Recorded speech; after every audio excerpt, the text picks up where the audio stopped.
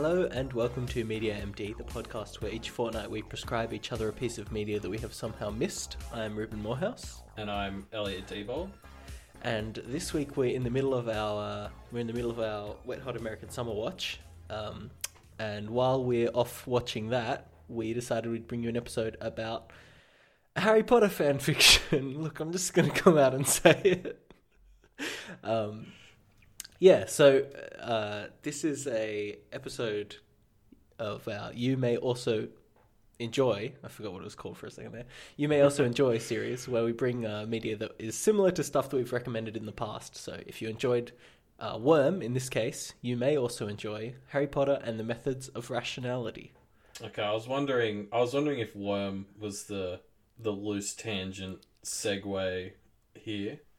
Look, it's not that loose of a tangent, and I'll tell you why. They're both really long web serials. No, the connections between Worm and, I'm just going to call it HPMOR, which is the abbreviation. So isn't there that website called Pottermore? Isn't that going to get confusing? All right, I'm just going to call it HP, and I know that stands for Harry Potter. No, that's even worse. You're just going to have to deal with it. Yeah, the connections between this and Worm run deeper than them just being long web serials.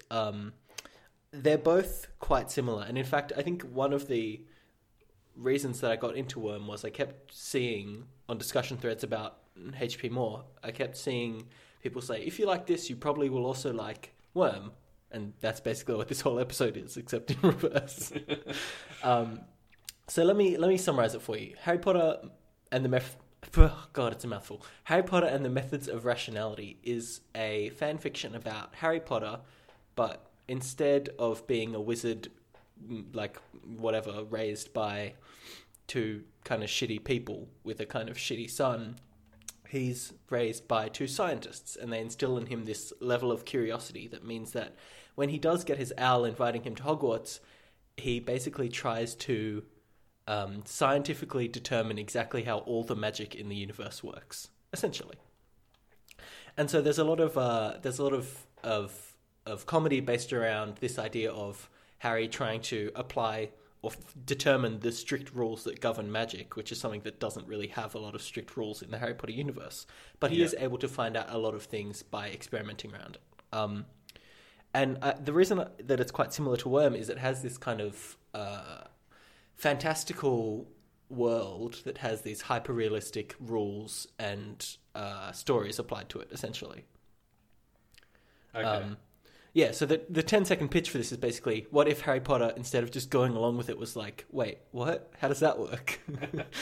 And it leads to a lot of interesting situations. So it's not... I mean, this whole story takes place over the first year at Hogwarts, over Harry's first year, and in that whole first year he becomes very close friends with Hermione, with his two best friends, Hermione and Draco, and he forms a very close personal relationship with his mentor, Professor Quirrell. And it's interesting because the characters are, for the most part, exactly as they would be in Harry Potter. There are some exceptions, like Professor Quirrell is a bit weird. He's got a bit of this two-faced thing going on where one side of him is this snivelling Professor Quirrell and the other side of him is this very confident Voldemort side, essentially. Okay. But yeah, it's this very interesting story, and it has a lot of heart, I feel like, and it has a lot of funny things, and it has a lot of references to very modern things, like it's got references to like weird anime and very modern things, which of course it does because it's a fan fiction, but it's great. Exactly. It's good fun. I mean, if you're going to write fan fiction, you may as well go with it. Yeah. So does it's one of the things that comes up, because this is what always bothered me when I watch the Harry Potter movies is, I get that they're doing all these classes on magic, but they're never doing any, maths or English or other languages or history or anything. I think maybe at one time one of them discussed the history of magic, and I mean, I'm willing to buy that it included a very thorough sort of geopolitical history of the world, but yeah, as for the rest of it. Yeah, so that is addressed, sort of, okay. Because I mean, it's addressed in the sense that Harry finds it very strange that there aren't a lot of these things. Basically, the only thing that is changed, or in the kind of ideal world of the pitch, I mean, some of the characters act a little differently to how they would act, but in the kind of ideal of this story is the only thing that's changed is Harry and the way he interacts with the other characters and with magic. So Hogwarts is essentially the same. Dumbledore is, he's fucking Dumbledore and he's crazy, and Harry butts heads with him a lot. It's not like a mentor-mentee relationship anymore because Harry doesn't really appreciate the way Dumbledore acts around things. He's very like, oh, love will solve all your problems, and Harry's like, no, fuck off. Okay. But yes, so... But I mean, it's like all the sorts of things that happen in the first book/movie will more or less happen, except with that differentiating factor of Harry. No, not really, because, I mean, like, all the things like, all the things that happened before Harry's 11th birthday or whatever happen the same. But once he goes to Hogwarts, he interacts with the school in a completely different way. So he doesn't play Quidditch. Obviously, he's not into sports. He's more of a bookworm in this version.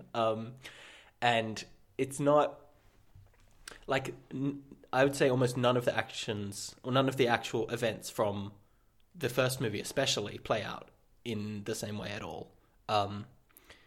In fact, none of them happen at all to begin with, I think. There's no, like, investigating the forbidden third floor corridor or whatever it is that happens in the first book. But what about... Because, like, it's been a while since I read or watched the Philosopher's Stone. But, like, because Quirrell's obviously working for Voldemort and he's trying to break in there and stuff. So is he not still trying to do that, or... Or now is look, that just like a spoiler? It's been about a year and a half since I read the story, and I've been rereading it. Okay. But I'm not finished yet. I think he still is, though. I think he still is. Okay, because he really... like, isn't there a troll at some point? That doesn't happen. That doesn't happen. But, I mean, it's understandable that doesn't happen because the point at which the stories diverge is, 2 months before Harry goes to Hogwarts or whatever. Okay. And so this plot of Quirrell distracting people with a troll to get a chance to steal the Philosopher's Stone or whatever, it doesn't play out that way because Professor Quirrell's plan, at least from what I understand it, and we're going to get into some spoilers here, so if you want to read this, which you should, don't listen anymore for now. His plan is essentially to get Harry in and turn him into a dark wizard, because Harry is a lot more logical, and with that comes kind of being more cold and calculating. So they want to convert him to the dark side. Yeah, essentially. Yeah. And Dumbledore kind of sees the Harry's pragmaticism as him already kind of on this path to the dark side. There's this great conversation with Dumbledore and Harry where Dumbledore admits to Harry that he doesn't want to live forever, right? And Harry's like, that's insane. Of course you should want to live forever. You either want to live forever or you want to die. Like, which is it? And Dumbledore's like, no, I feel like I've had my time on this earth and I feel like one day I'm going to die and that's okay. And Harry's like, no, that's insane. Like, we should be working to further the lifespan of all human beings and, like, live in health and prosperity forever. And, like, Dumbledore's, no, I want to when it's my time. And so it's this very, like, a lot of the, like...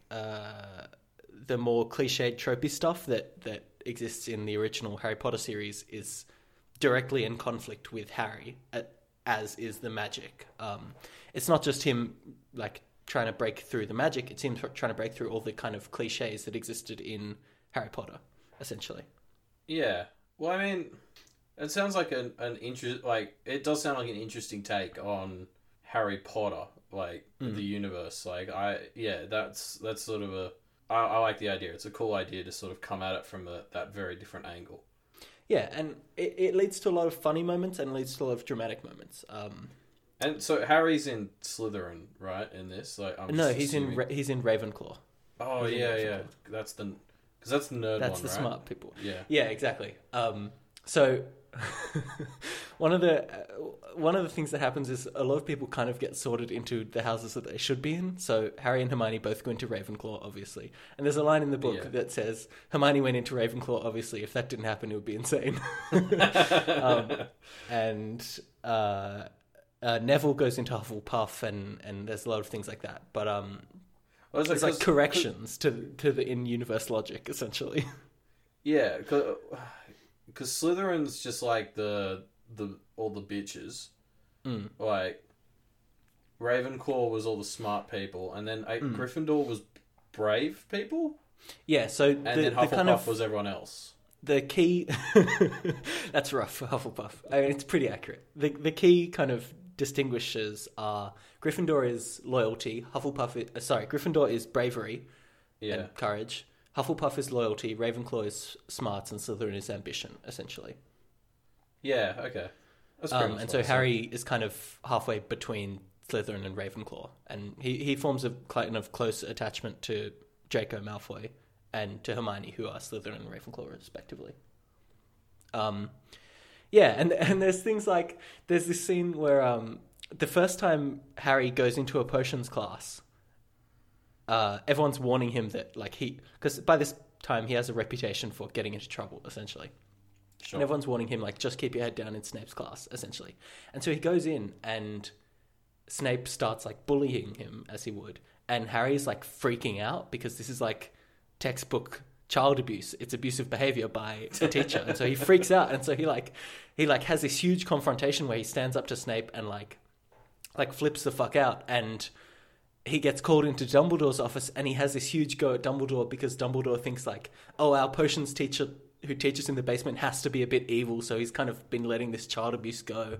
And it's this weird, like, confrontation with, like, of course, yes, none of this stuff makes any sense. Why is Snape an abusive potions teacher? Why is Quirrell kind of slightly evil, even though he's the Defense Against the Dark Arts teacher?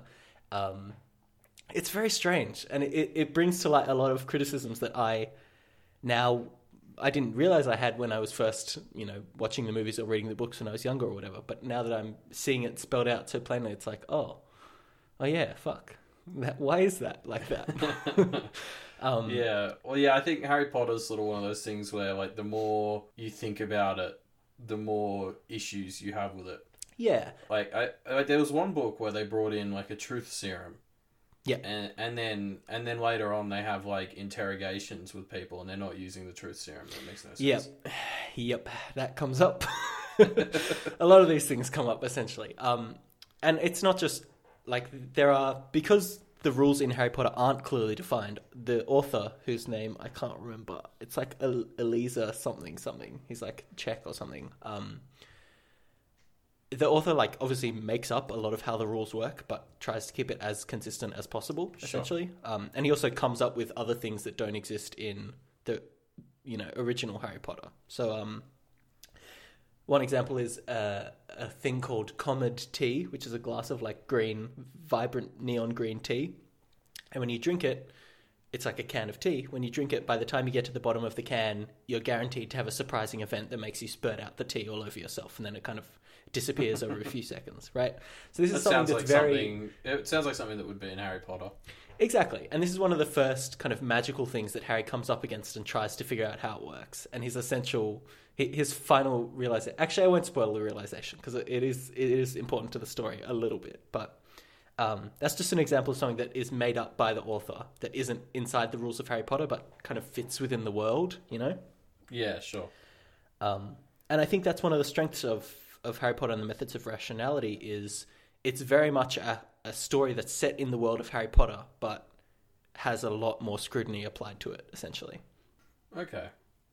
But it's still fan fiction. It is fan fiction. It is fan fiction, yeah.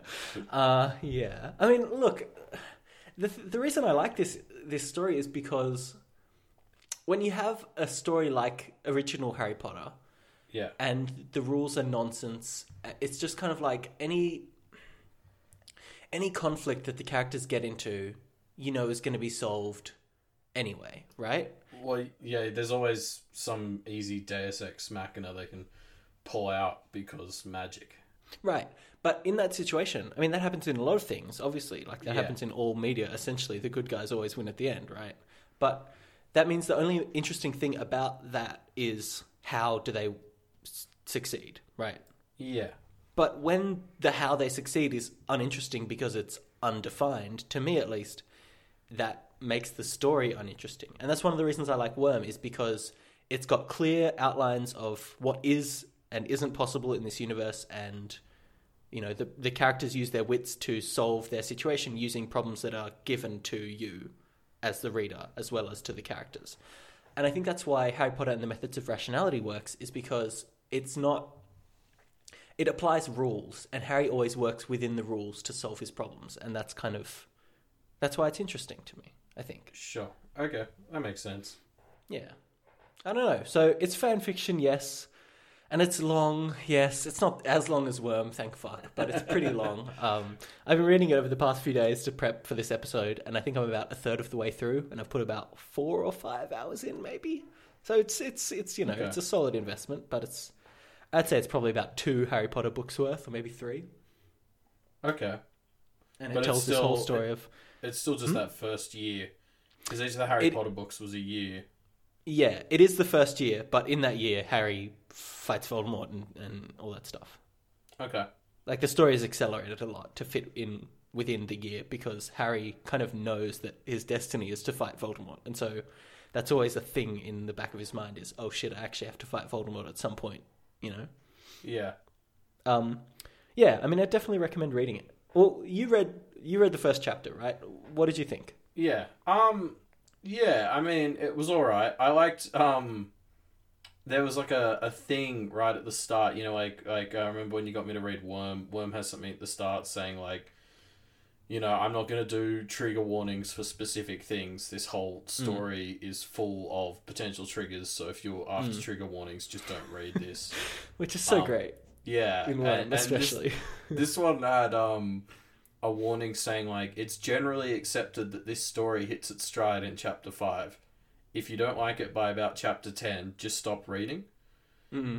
And I thought that was so funny to see that, like, because I find myself saying the same thing about like so many other shows. Like when I recommend The Expanse, I'm like, oh, you got to wait to get to about episode 3 or 4, yeah. Or Agents of Shield is episode 17. You got to just skip really to episode 17.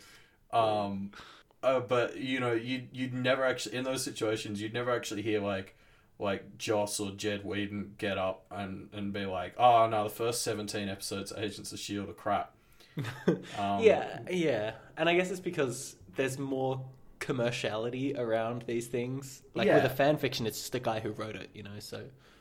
Yeah, so I found that endearing, that like just he would put on his own story that like, it takes a while to warm up. But no, I read the first... I mean, 5 chapters isn't that long, Elliot. It's like an hour. Oh, if that, yeah. Yeah. Based on the length of the first chapter. But no, yeah, I thought it was alright. Like that, all that sort of stuff you were saying about how he had the scientific method just sort of drilled into him, came through. I felt it came through a bit in the writing as well. The writing felt very factual, but I guess it was from Harry's perspective, so it kind of made sense that this version of Harry would be very much just analysing the world in a scientific way. I like that you're giving the author an out there. Yeah. Yeah, but it made it a bit difficult to read at the start. But I mean, yeah, like, I don't know, yeah, I was curious. Like, by the end of the chapter, I was like, yeah, like, I could read more of this. Like, the concept, like you said, just the concept of a scientifically inclined Harry Potter trying to figure out what the deal is with magic was an interesting enough premise. Yeah. So if you are listening and if you are listening, that doesn't make any sense, does it? Because if you're hearing this, you're obviously listening. But if you liked Worm, if you listened to our Worm episode and you read Worm and you liked it, or if you thought you might like it, which is everyone should read Worm, then yeah, I definitely recommend giving Harry Potter and the Methods of Rationality a read. It's free, and you can just read it for an hour, and if you don't like it, just stop reading it, and the author will be like, yeah, that's fine. So you've really got nothing to lose. But read Worm first. If you haven't read Worm, read Worm first, and then come back and read Harry Potter and the Methods of Rationality. While you're waiting for Worm 2, which is starting soon. Hopefully. Yeah. Yeah, so go out and read Harry Potter and the Methods of Rationality. Or if you're looking for something else to do, you can watch Wet Hot American Summer, the movie or the TV shows, and we'll be talking about them. So If you wanna leave your comments for Wet Hot American Summer as you're watching along with us, you can do that on our subreddit, which is reddit.com/r/MediaMD. Otherwise, we'll catch you in a week when we're talking about Wet Hot American Summer. See you then. See ya then. Wouldn't want to be ya then.